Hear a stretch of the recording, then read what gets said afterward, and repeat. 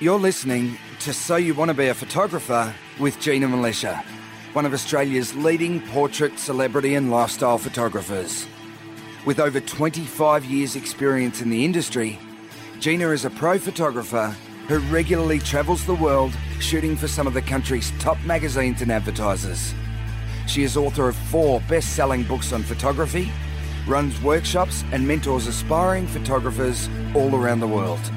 In conversation with journalist, interviewer and budding amateur photographer Valerie Khoo, Gina reveals what it takes to build a successful photography business, provides a sneak peek into life behind the lens, and talks about her tips and techniques to get the perfect shot. Hello everyone and welcome to episode 358 of So You Want to Be a Photographer. My name's Valerie Khoo and I'm here with Gina Militia. How are you, Gina? I'm great, Val. I'm very excited about this week's episode. Yes. 5 pro tips for beginners and enthusiasts to take their photography to the next level.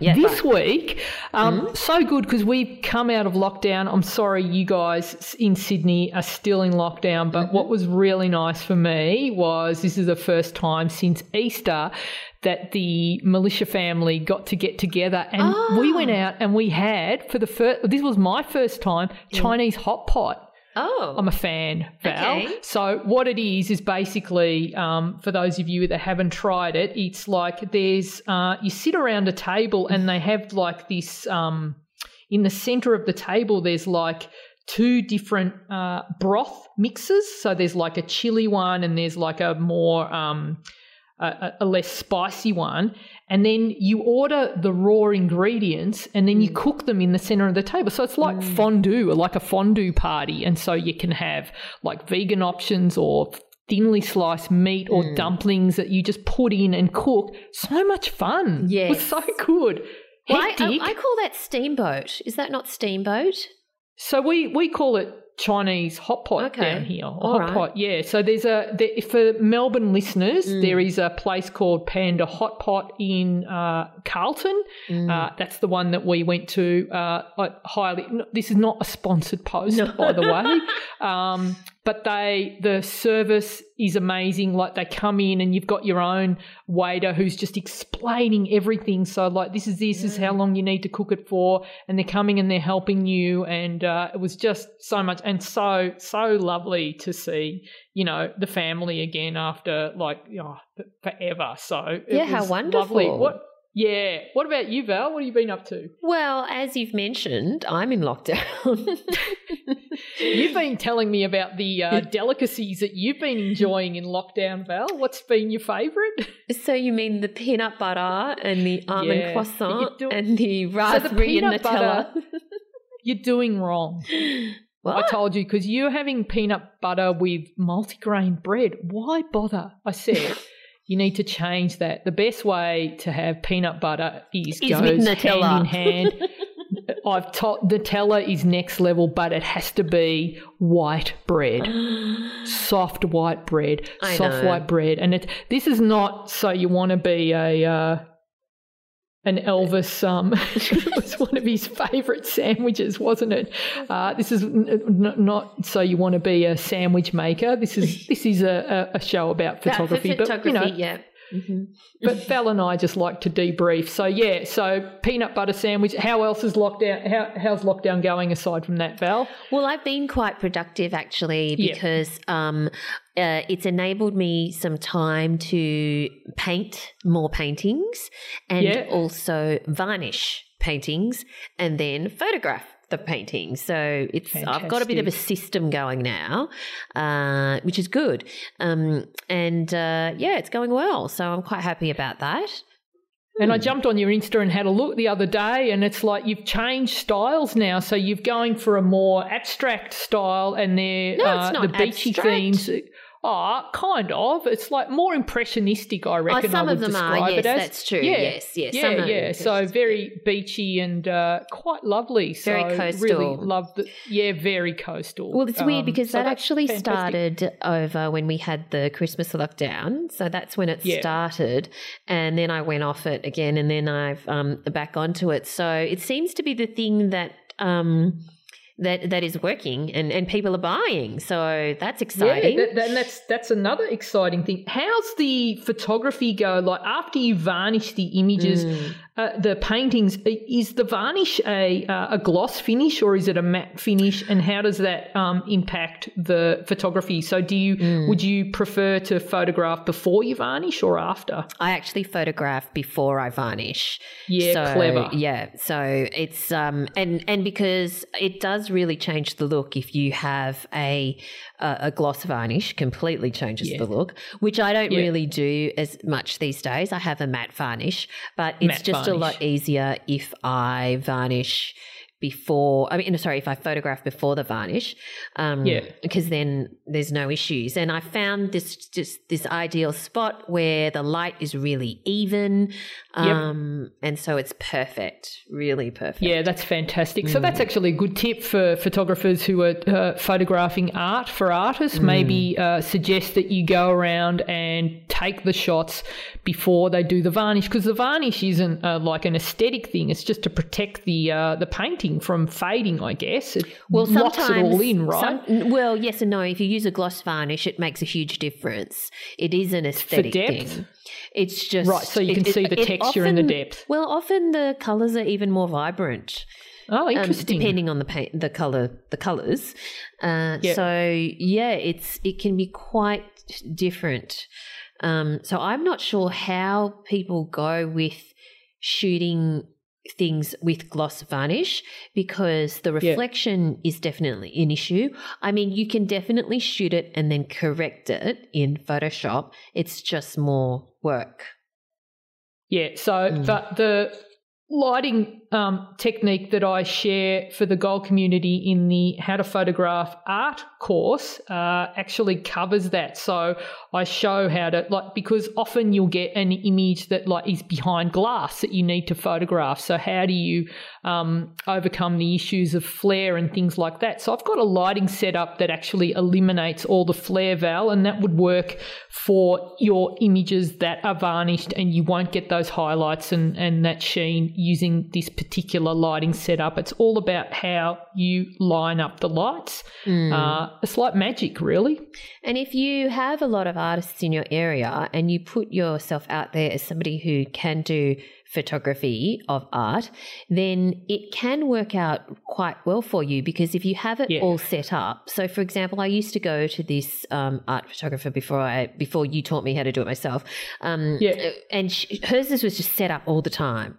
So she didn't have to, move things around or whatever. She just put the artwork there, and it was really straightforward. And she used to charge per piece. So, depending on also the size of the file that you wanted. But let's just say I've had quotes that range from, if it was a one piece, ranging from $125 to $180 per piece. If you give them 5 pieces at one go, you get a bit of a discount, because they don't have to, they can just run through it. And the beauty also is that you don't have to pose your subject, because, you don't have to get into their heads. You don't have to deal with their insecurities.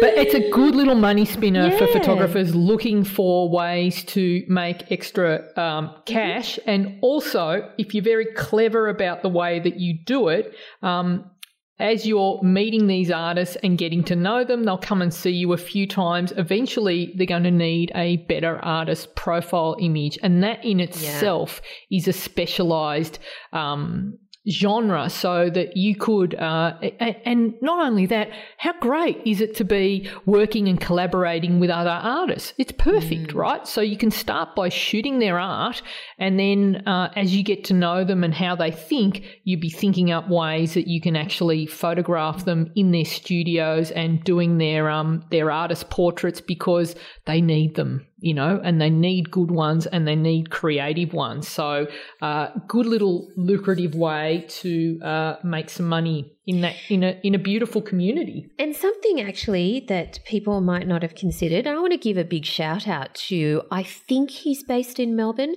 a photographer in Melbourne called Alex Wigan, who I actually discovered his photographs. I can't remember where, but it could have been Unsplash or something. He had some beautiful photographs of Tasmania.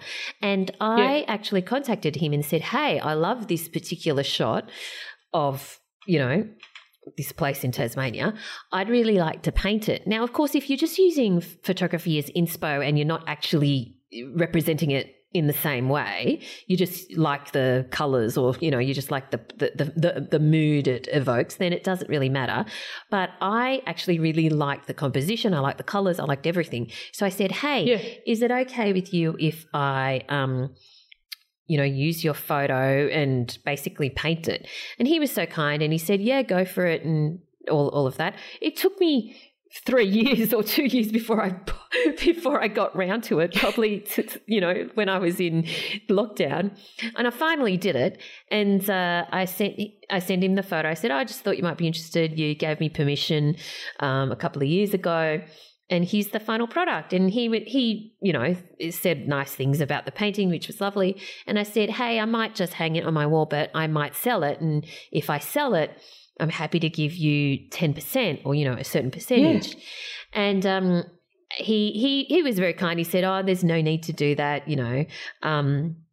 He was just happy that someone that I enjoyed his photography and I still haven't decided whether I'm going to hang it on my wall or sell it. But I said to him, look, he thought it was a nice gesture that I offered him a percentage, but I also thought it was a nice gesture of him to say no. So I said, look, if I do sell it, I'll donate the percentage to Doggy Rescue for rescue dogs in your honour kind of thing. But potentially that might be a way, who knows, right? If an artist asks you for a collaboration in that way, that might be a small amount of money that could be useful to you. Definitely. There's lots of ways out there to work together and, I think that's a great idea, Val. So anyway, just a thought. Fantastic. All right, so this week's topic is 5 pro tips for beginners and enthusiasts to take their photography to the next level. I know that one of the things that you've been doing is helping the gold community as well take their photography to the next level. What have you been working with them on lately? Yeah, it's been a fantastic week in the gold community. Lots of wins here. I had one of the members telling me a story about how they shot a headshot, and it's like I really bang on about these 1%ers, and it's like when they're uploading their images, I'll say this is great, and then I will list all the good things about the image and then all the things I want them to do next time to take that image to the next level, all these little 1%ers. And they've been drilled in, and it's like often like you're going along and you're learning, and it's like you don't notice how far you've come until what happened to one of the members where they a headshot that they did for someone was published in amongst several other headshots done by other photographers. And my comment, and this is what the photographer noticed, she said, my images really stood out. You can see the difference. And I said, oh, yeah, this is my comment. Your images stands out like dog's balls, right?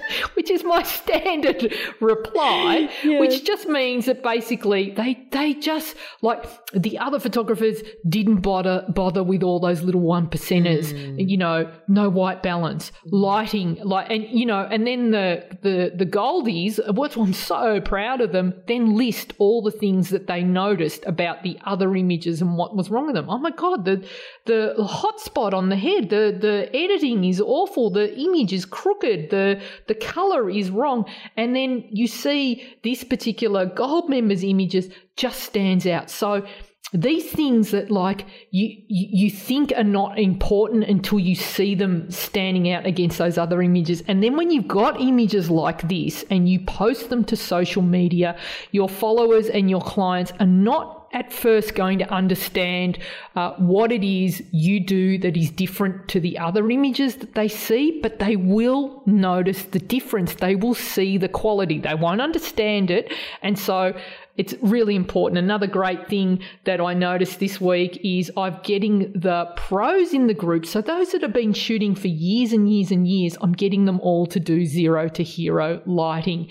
And then I'm asking them what they notice. And it's like they're telling me like these amazing stories are coming back with like finally, I understand lighting. I thought I did before, but now I understand it in a way that I can walk into any situation and control the lighting and create the kind of image that I've got in my mind's eye. So there are just a couple of the things that are going on that I'm super, super proud of, Val. So good. And of course, if you'd like to find out a little bit more about the Gold community, have a listen to this. This podcast is brought to you by the Gold community. If you're wondering what it's like to be a member of the Gold community over at GinaMilicia.com, I asked Eva Swagger why she joined. And then all of a sudden I noticed there is this community and tutorials and individual questions and sounded like, oh, this is really exciting. It has fulfilled my expectations and beyond, because it's an enormous source of resources, of tutorials, of knowledge, experience. It's always a personal touch, a bit of a humor. It's just great. The major change is portraits. I thought this is nothing for me because, well, how do I dare to think about taking portraits of people? Who am I doing that? But the more I see and I learn about it, and the more I see other members first struggling and then progressing, it's so inspiring. Oh, certainly I would recommend it. It's worth every penny. If you'd like to find out more about the Gold community, head to GinaMilicia.com and click on Memberships. All right, so let's get stuck into this week's episode, 5 pro tips for beginners and enthusiasts to take photography to the next level. Where are we going to start on this? All right, so, what is it that all world-class artists have in common? And it's more than just experience and skill level. So what I want to share in this episode, Val, is 5 practical pro tips that you can apply to your photography to make you stand out from the pack. And this is like, you don't need the fancy gear to apply these protocols, and this is regardless of where you are in your skill set level, all right? So now, in the last 30 years, I have been blessed due to some risks that I've taken and decisions that I've made and a lot of hard work to be in a position today where I'm lucky enough to be able to pick and choose the projects that I do. And I'm very grateful to be in that situation. So right now for me, the things that I value in the work that I do are the craftsmanship and high art. So, when I look around, I love to see simplicity, beauty and design, and I love, watching good quality art movies and that sort of stuff. So when I create a photo, it has to be beautiful. And for me, it's not about the money. But guess what, Val?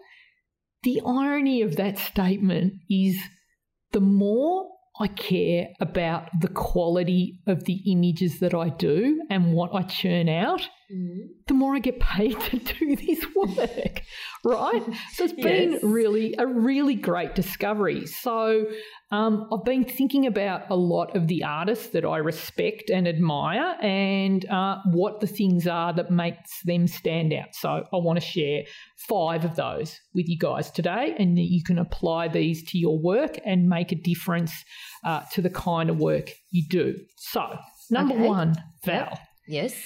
No pressure, no diamonds. So the importance of developing resilience. So I want to tell you a story. Now, I am obsessed with the Olympics. We know this. I've talked about it. I've been watching a lot. of Olympics late at night, and it's giving me so much joy. Okay. One story that I heard this week is, and I'll relate it back to photography, I promise. So this week our Australian Olympic swim team won a record 9 gold medals. Now, this is the most gold medals the Australian Olympic team have ever won at an Olympic event. Even our home games, we didn't win that many, all right? So now, to get to that level, obviously there is lots of training and lots of sacrifice. Early mornings, strict diets, weight training, lots of repetition in the pool, okay? Which we also do as photographers. We've got to be dedicated to get to that good level. So it involves doing those reps and, you know, being really dedicated to the craft.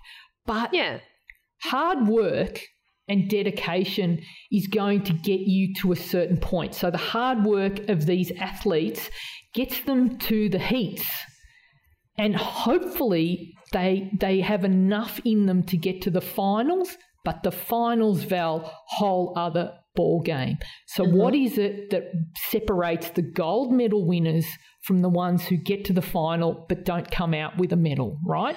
So genius Aussie swim coach taught his young and experienced team members a fantastic lessons about resilience. So what he did, and this is before they went over to Japan, is one morning out of the blue, like they were obviously at a training camp, he comes in and he wakes them all at 3:30 a.m.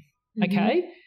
They have to get dressed, get in the bus. They don't know where they're going, and he takes them to an arena with extras. It's packed, okay? Oh. And he tells them it's a swim meet, a surprise swim. This is a competition, right?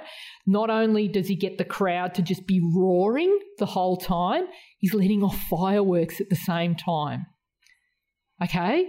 Now, you'd think this is a bit extreme, but what he's doing is he's teaching them about develop resilience, because, like, they can swim and do the laps and do, you know, practice and get their times and everything. But if you've never experienced what it's like to be at one of these world stage events where there's all these other distractions, a lot of the swimmers who are inexperienced choke. Okay, so he's teaching them the importance of being able to drown out all of those distractions. Okay, so as photographers, we need to train repeatedly to be match fit, but it's not enough to just turn up to these events that you shoot at when you're only pulling out your camera every couple of months and doing stuff in the comfort of your own home or photographing your friends. You actually get rusty and you don't have the resilience. So when you get to pro level, you have to work and learn to work in extreme environments and still be able to achieve outstanding results. So there's no such thing as a leisurely shoot, as much as we want to believe that our client's going to ring us up and go, yeah, so what we can do is, like, you take your time, take all day to shoot it. Our model's just going to stand there and be perfectly happy while you light, change your lighting, make mistakes, talk about it. No, you know, you've got pressure. So there's always time pressure. They promise you hours, you end up with a little time. There's light pressure. The light is never playing nice when you want it to. There is pressure on, like, the space. Like, you don't have a large studio with high ceilings. Often you're in a cramped environment, low ceilings, there's guff everywhere, okay?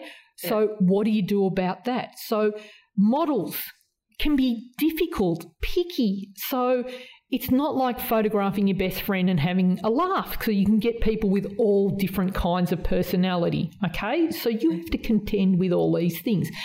Just know that the difference between doing a shoot when it's practice and when you're doing it for reals, these are all the things I experienced on my first, few shoots. Your heart is going to race. Adrenaline is pumping through your body. You are nervous. You will immediately forget all the poses that you rehearsed, then spent ages researching the night before. They go. Your mind is just empty because that's the adrenaline. That's what the adrenaline does. Everything becomes harder. So those critical thinking skills that you had where when you're not under pressure going, oh, there's not enough light, I'll just open up my aperture, I'll just increase my ISO, which is like, when you've got all the time in the world. But when you're under pressure, suddenly all these skills go out the window and you don't know what to do and you end up panicking and, you'll abandon all the beautiful, complicated lighting you have because you're under so much pressure, and then you just go back to whatever your default setting is. So my best advice to you is to get yourself match ready and learn to be resilient. So the best way you can do that, shoot every day. If you've got 5 minutes, just bring your camera out for 5 minutes and practice something. Practice focus. Practice setting up your lights.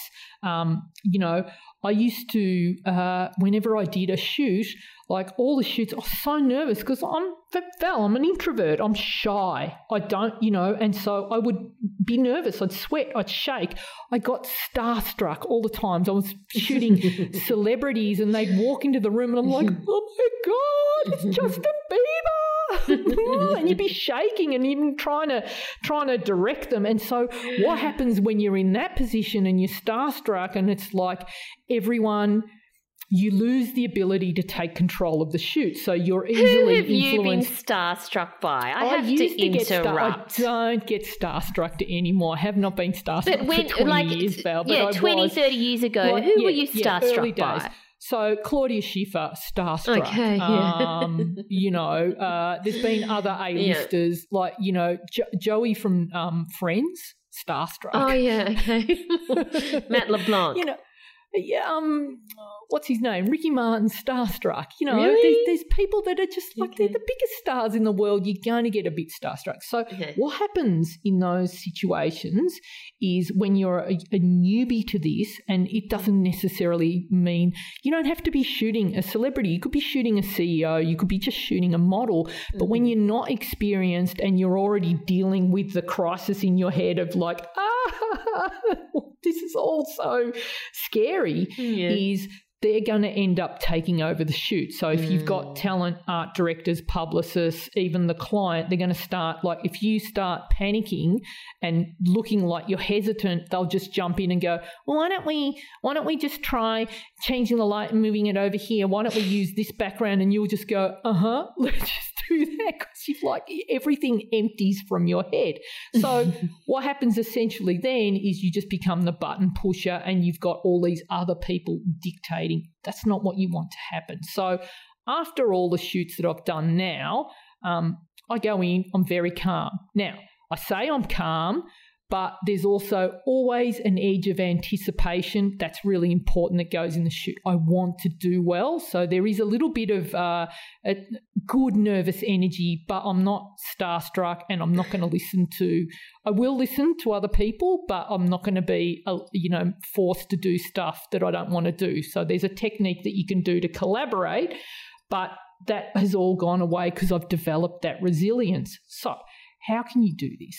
I recommend drills every day, like you're training for the photography Olympics. So if you can't, 5, 10 minutes, 15 minutes a day, take yourself to a strange location. This is something that you can partner up with another photographer in your area and go, okay, let's pick 5 locations, 1 light, and go around and we'll photograph each other with 5 strange locations. And I want you to walk in and see how quickly you can find a spot to shoot in, find the good light, set up your light, pose the model and get the shot, because the reality is that's all the time you will get.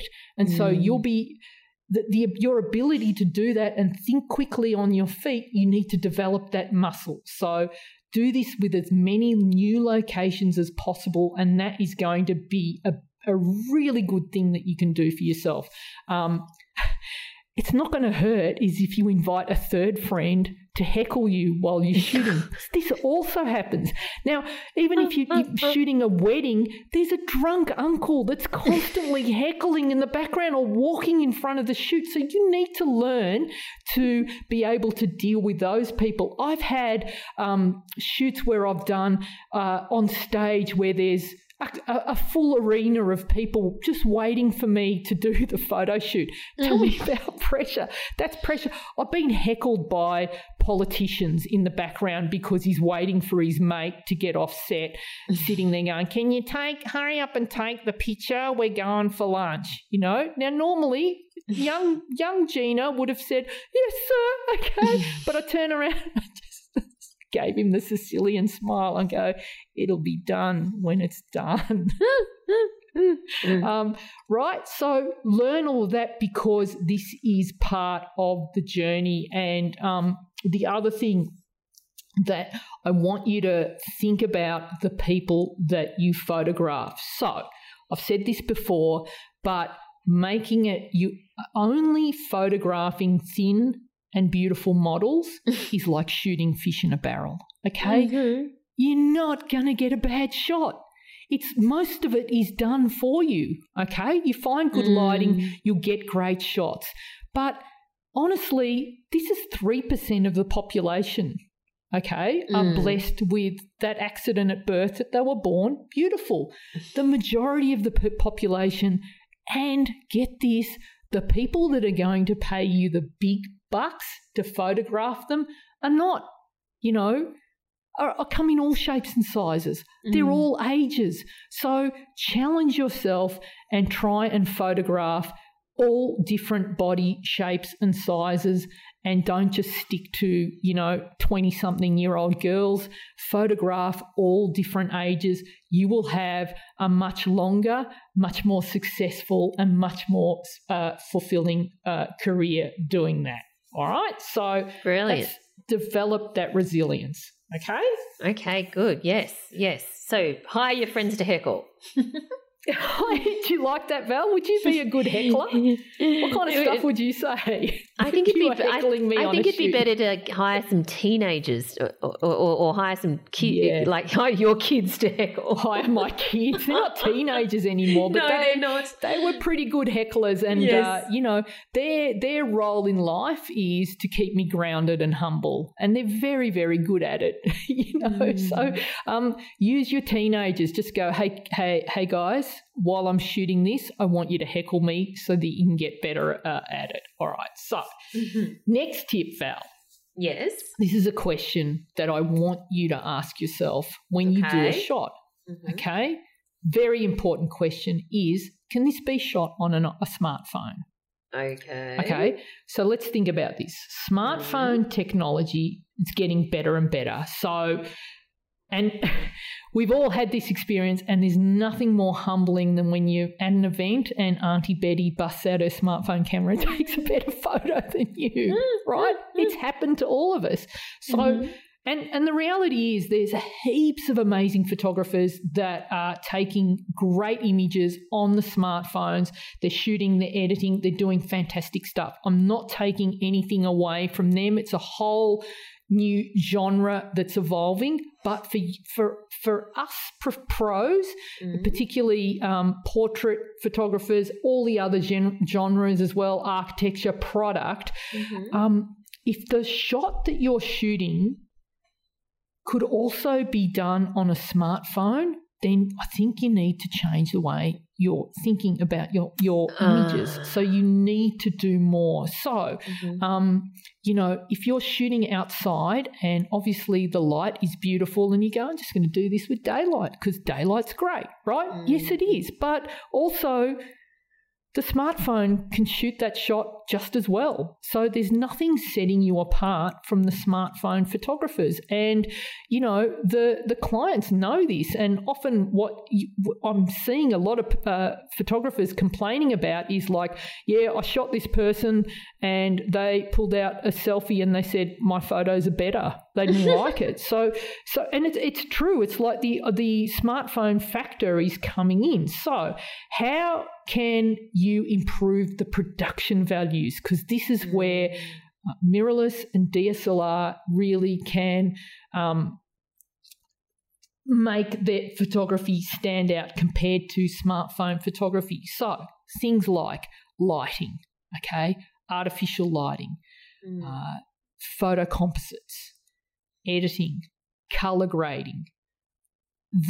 Again, your clients that are looking at your images are not going to know exactly what you did to make your images look the way they did, but they will notice the difference in clarity, in sharpness, in the richness of the image, and just the general production value of the image. Does that make sense? It's like when you watch what is a show that's filmed on video compared to something that's filmed on I can just remember that as a kid watching Days of Our Lives, there was always something really jarring about the show that I never really understood, and the reason that I never quite liked it, it just jarred, right? Mm-hmm. And then I realised, it's because it's shot on video and it's really flat. And right. It's caca. And then when you go and you watch a beautifully filmed movie, which is, high production values, beautiful cinematography, you go, this is a feast for my eyes. This is what you're giving. Give your clients a feast for their eyes. Develop those high production values. Stand out from the smartphone pack. So lighting, color grading, rich images are going to make all the difference. And that's what the pros, high-end photographers are doing. Basically, don't be lazy. Go that extra mile. Do whatever it takes to make your images stand out from the pack. Yeah, right. Okay. I like that. I like that question that you need to ask yourself. It's a great question to ask yourself, all right? Creativity, Val. This is the third one. Very important. Now, your creativity is always going to be your most valuable asset. It's not what you shoot. It's not the camera that you have. It's not the lens that you use. It's creativity. This can't be copied. It can't be outsourced. AI can't invent creativity. That's the one thing that, and AI is coming. Basically the smartphone is AI. That's all it is. So they've worked out this way to combine lots of photos to get that blurry background, or combine merge images to get that HDR look. It's all, artificial intelligence. And also we see it in post-production, where now you can rub a cursor over an area, replace the sky. Fantastic. These are all skills that took weeks and weeks and weeks to do in the past, or lots of, scientific calculations to get right. Now AI has taken over everything. So there are a lot of bananas out there with iPhones that can just go, look what I did. I'm a photographer, right? Yes. But what they lack that you can have that will set you apart from everyone else is your creativity. So how do you get it? How do you become creative where you can think of ideas that are not something that you've ripped off Instagram or that you found on Pinterest or something like that? That's just copying, okay? Yeah. It's an original idea that you can look at someone, take their portrait and really make that portrait come alive and give them something that they've never ever seen before that everyone goes, wow. So how do you become creative? There are a few things you can do. How do you foster your creativity? To increase that creativity. So one of the best ways is to let yourself be bored. And it's something that we don't do anymore because we're constantly filling ourselves with things to do. So how often are you waiting in line at the checkout, or stuck at the lights, or, you've got 5 minutes between appointments? What do? What's the first thing everyone does? They reach for their phone and they'll get online and scroll through Instagram or Facebook. So if you can allow yourself just to have that few minutes of boredom. Now, as kids, we used to lie on our backs, look up at the sky, and I used to look at the clouds and see if I could make see images out of all the clouds. Did you do those games, Val? Or did you play with? I can't imagine you making mud pies. I didn't really lie on the grass. No, because it's dirty. And did you ever do mud pies, Val? No. So I used to do all of that. But did you ever just because even now in the morning, I wake up to silence, and often I'll just if I'm bored, I will happily stare at a ceiling and make images out of cracks in the wall. That is just my weird way of looking at things. So boredom is the gateway to creativity. So sit and let yourself daydream. I am a big daydreamer. I'm constantly daydreaming, and that is where a lot of my great ideas come from.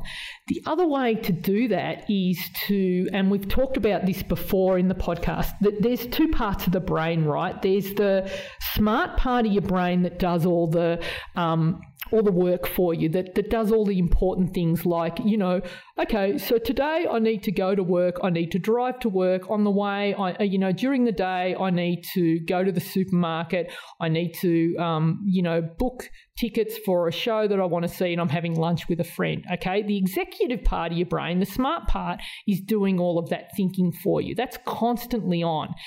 Deep beyond that is the creative part of the brain. It's buried. Okay. The problem is, to get to that creative part of the brain, we need to distract that part of the brain that's the worker brain part of the brain. Does that make sense, Val? Mm-hmm. Mm-hmm. So to distract the worker part of the brain, what you need to do is do boring activities that give that part of the brain enough to do to get distracted. So that's why you have great thoughts in the shower. You get great ideas because you're washing your body, which is enough of a distraction, and then while you're washing and keeping that part of the talky part of your brain distracted for a minute, this great idea pops in. A glass of wine will do the same thing. Cool. Certain other microdosing other substances, whatever you're into, will also do the same thing, Val. Mm-hmm. So, and all that is what happens when you have that glass of wine, and when you just start to feel good after that first glass. It's because you've switched off the talky part of your brain that just craps on all day long about the things that you should be doing, switches it off, and suddenly you've tapped into that happier part of your brain that's just having nice ideas. That's another way to do it. Walking, washing dishes. So tap into that part, do more of that. They call walking a moving meditation because it's a good way to distract that part of the brain. So you want to think outside the box. You want to think about, with your photography, how can I do this differently? Don't be paid to just be a button pusher. There is more to life. So the big bucks come when they book you to not just shoot the shot, but to come in with ideas. If you can be the ideas person that you're getting booked to be, big money in that, and far more fulfilling. It's a lot more fun. So you want to be paid for your imagination. So surround yourself in beauty. And that is if you have a small space, doesn't matter how big your space is, make it as beautiful as possible. I buy flowers every week. I like to have music. I like to have nice scents around. I like to be surrounded by nature. I love art. I curate my social media feed so that I don't have a constant stream of angry people yelling at each other. I just want to see beautiful images. Yeah. And honestly, I know that's very addictive, but please stay away from the hacky Facebook groups, the ones that are sharing the same boring, unimaginative, unoriginal images each day. That's not doing your creativity any good. And then avoid feedback from social media. So the masses, do you want to know what the Queen calls the masses? The Queen of England? How do you know what the Queen calls the masses? I know these things, Val. Okay, go on. Her term for the masses, milk in first. Milk in first? Yes, so it refers to how you drink your tea. So if you drink your tea by pouring the milk in first, she considers you a bogan. Because the elite, the high class, you put your milk in last. Right. So as much as people accuse me of being a bogan, guess what? You put your milk in last. I'm with the Queen. I'm with you, Lizzie. I agree. So, please, everyone, do not take this as gospel. We actually don't know that the Queen. Yeah, this allegedly. Are they litigious?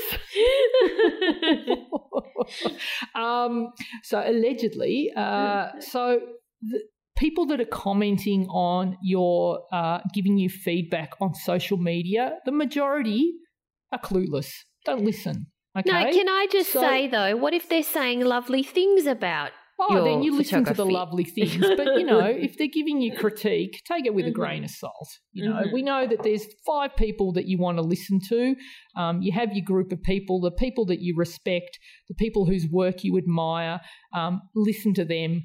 And then the rest, you don't know why they're critiquing. Some people just love to critique because it makes them feel better about themselves. So, just take it all with a grain of salt.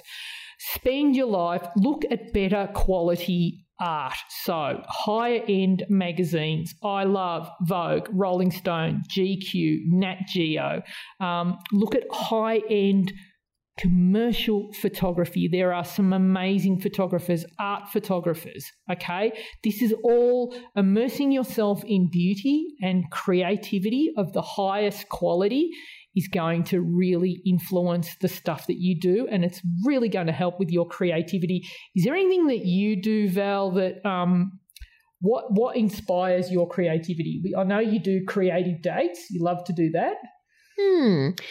I think that what I've realised is that I need to follow what piques my interest, and even if it's a slight little nudge or a slight little, I wonder, whatever I'm wondering, right? And I need to let myself go down that rabbit hole and to explore the things I feel called to explore. And when I do that, I discover so many things and I get so many ideas. The shower also works really well for me. Yeah. But you can't shower 24 hours a day. So once you're out of the shower, driving's a good one. Long drives. Yes, driving can also work. Yes. So I think that the shower is more effective than driving. Because no chance you're going to crash. But I think that it's very important to indulge in your creative curiosity because that leads to discovery and new ways of doing things. So when I feel that little nudge or that little, maybe I should, look into that. It's always useful when I let myself do that. Yeah. Fantastic. So follow your curiosity, chase it down and see where it leads you. Yeah, that's a great idea. All right. Number 4, Val. Okay, number 4. Don't be a hack. What do you mean by that? So, it's kind of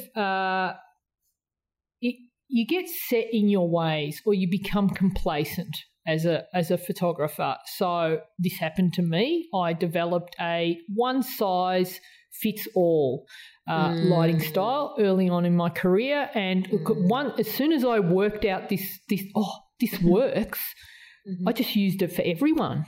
Okay, right. And it took me a long time to realise that there is no one-size-fits-all when it comes to photography. It doesn't work because you want to shoot the person, not try and foist the one-size-fits-all. And I used to do it, in the first few years that I was shooting, when I found different poses, I would try and, foist them onto the model, and it didn't always work for the model.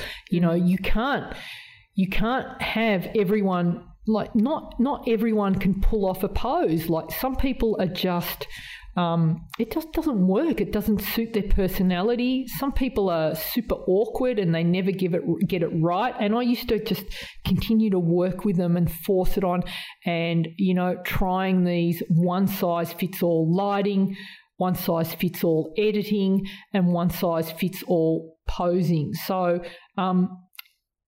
it took me a long time to work that out, that like sometimes you need to work with the person, you need to understand what they're about, you need to find out what their background is, and just don't come in and go, yeah, I'm going to do split lighting here. Split lighting doesn't work for everyone, or just doing flat white background doesn't work for every skin tone. So, you know, there is all these subtle differences. Window light looks amazing on some people. Hard light looks fabulous on some people, not so great on others. So you want to consider the skin tone. What's the end result? Where's the image going, you know?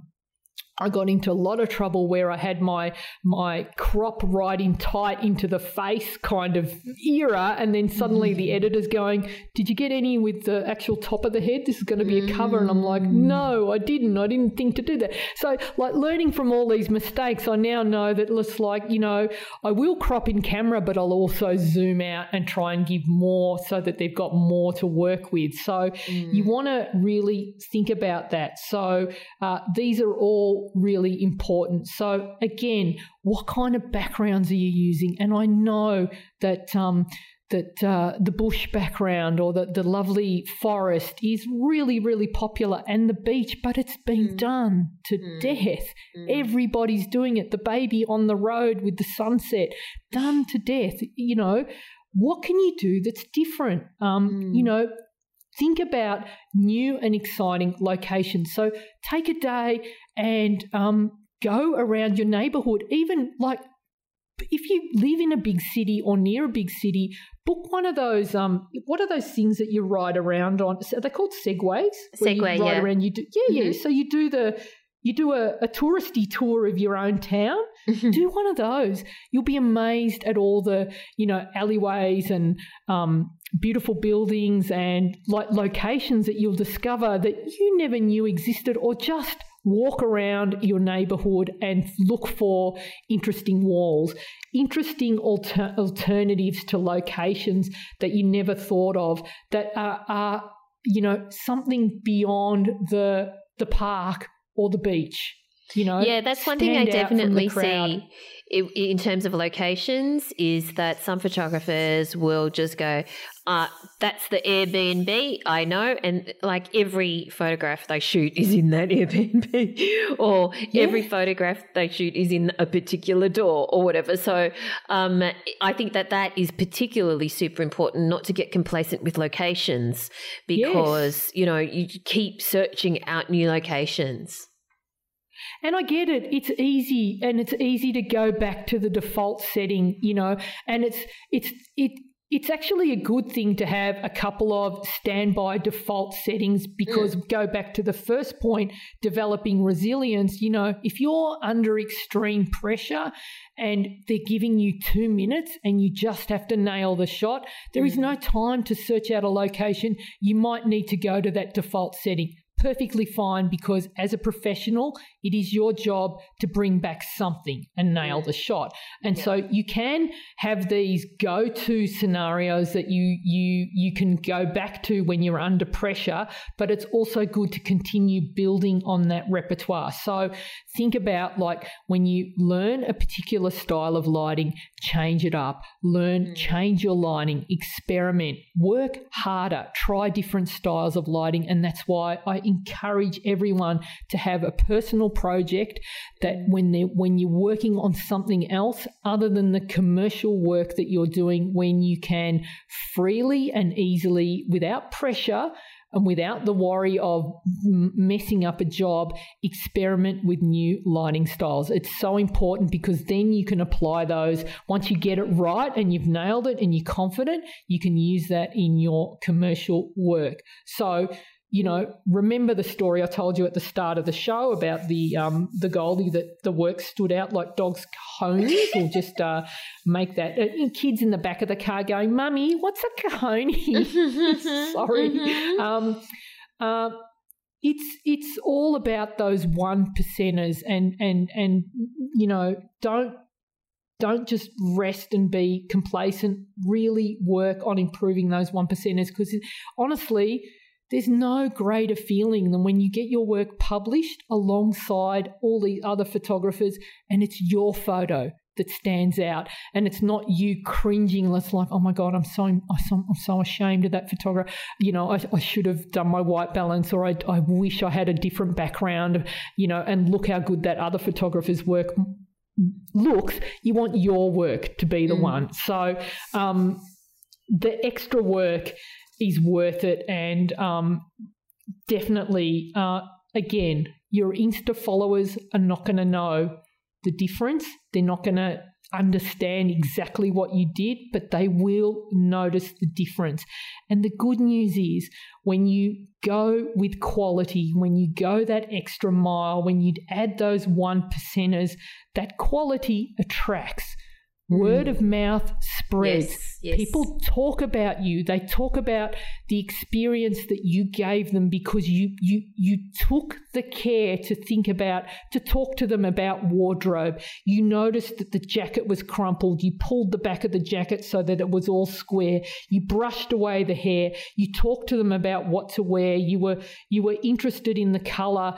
You were thoughtful about the background, and you spent that time getting them out of their head so that they connected with the camera. All of these things, they go home, they feel amazing. They're going to tell their friends about you.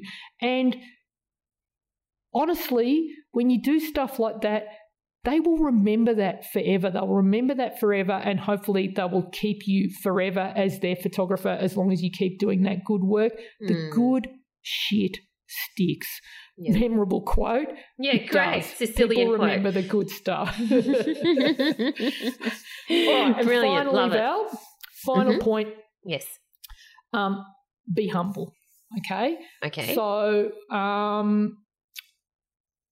the best of the best, and I see this at elite musicians, elite athletes, every A-list actor I've ever worked with, is they're quietly humble. Okay, they're not loud. They don't carry on. They don't bang on about themselves a lot. They just have this quiet confidence about them, and that's because they've made it their life's work to be a master at their craft.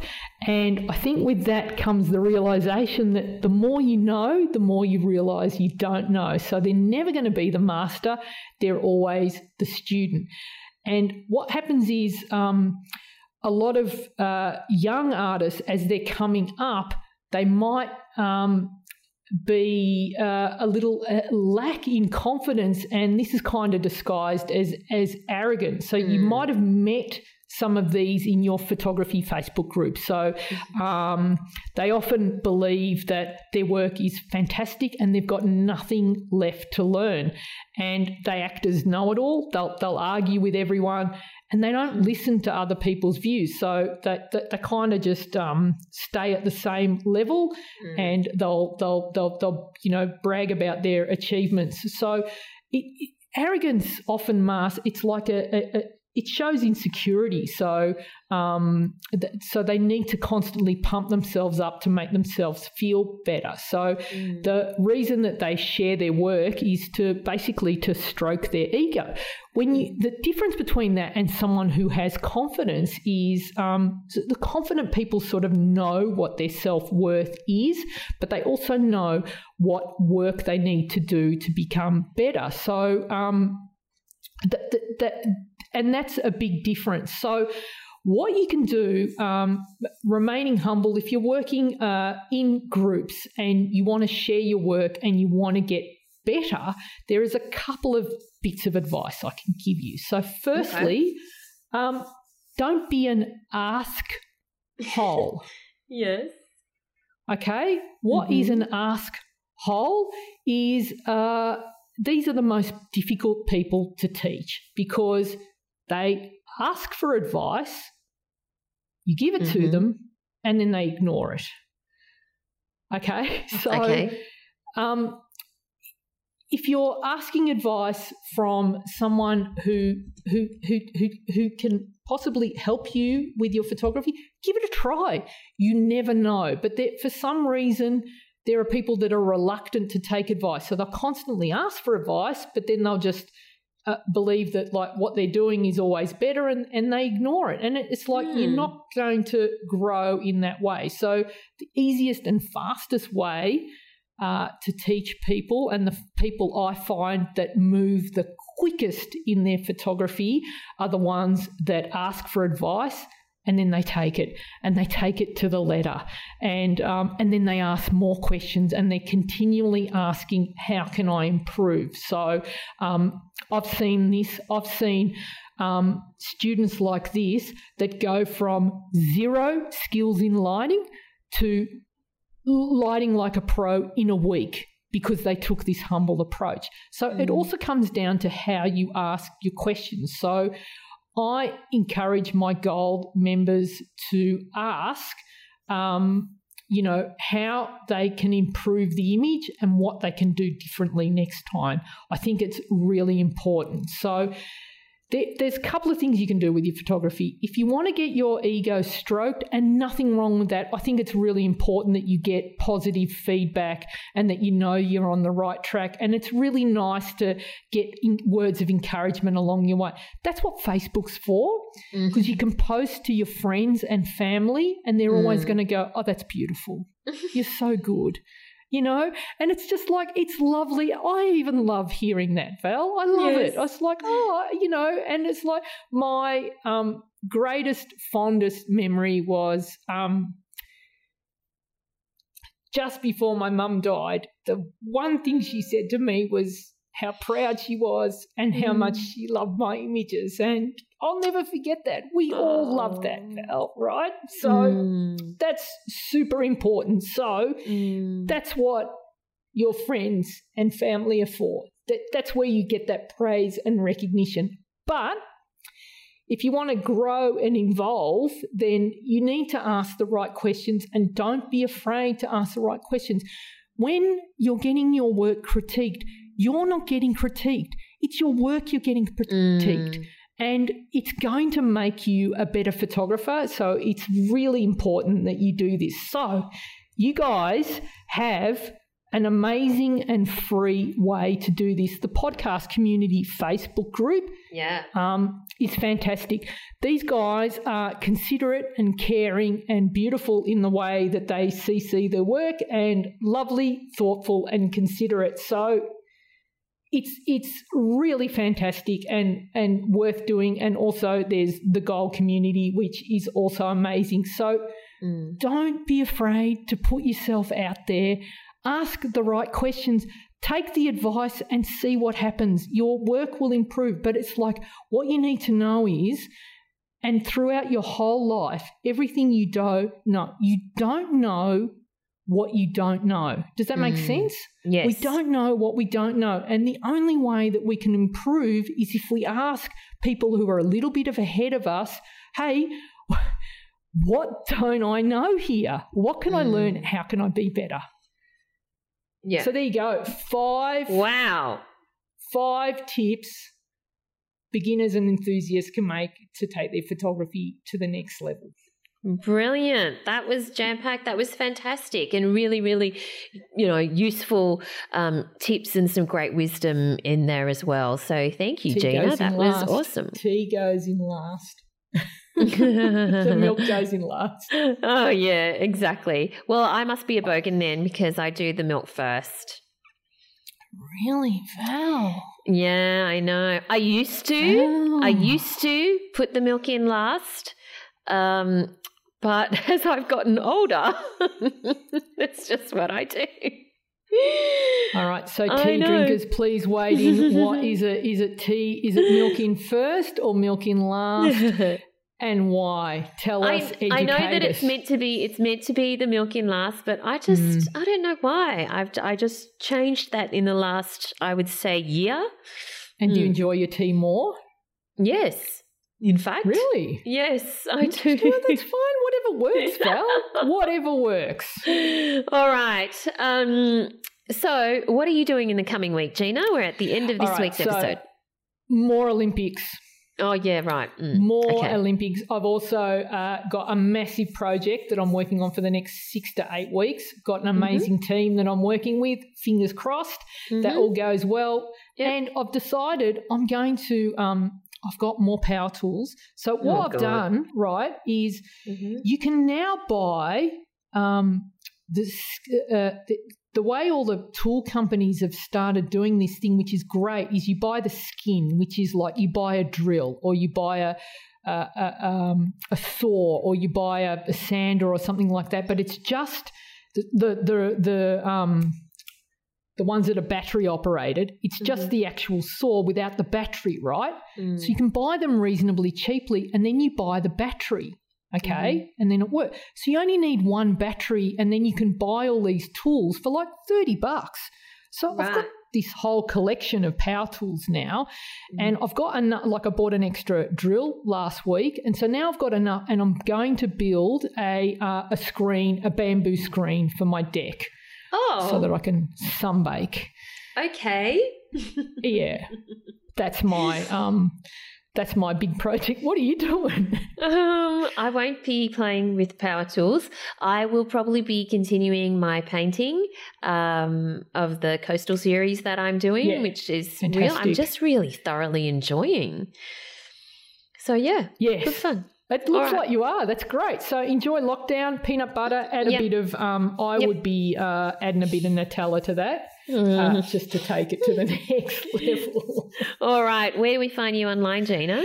So you can find me at GinaMilicia.com. That's GinaMilicia. I'm at Gina Milicia on all social media. And if you want to take your photography to the next level, I'd love the opportunity to work with you. You can find out about the Gold community at GinaMilicia.com and click on membership. What is it, Val? Yeah, that's it. Membership. Click on membership. What about you, Val? You'll find me at Valerie Khoo. That's KHOO on Twitter and Instagram, and over at ValerieKhoo.com. Thanks for listening, everyone, and we look forward to chatting to you again next time. Thanks, guys. Thanks for listening to So You Want to Be a Photographer. For more information, free resources, and Gina's regular newsletter on everything you need to know to become a successful photographer, visit GinaMilicia.com.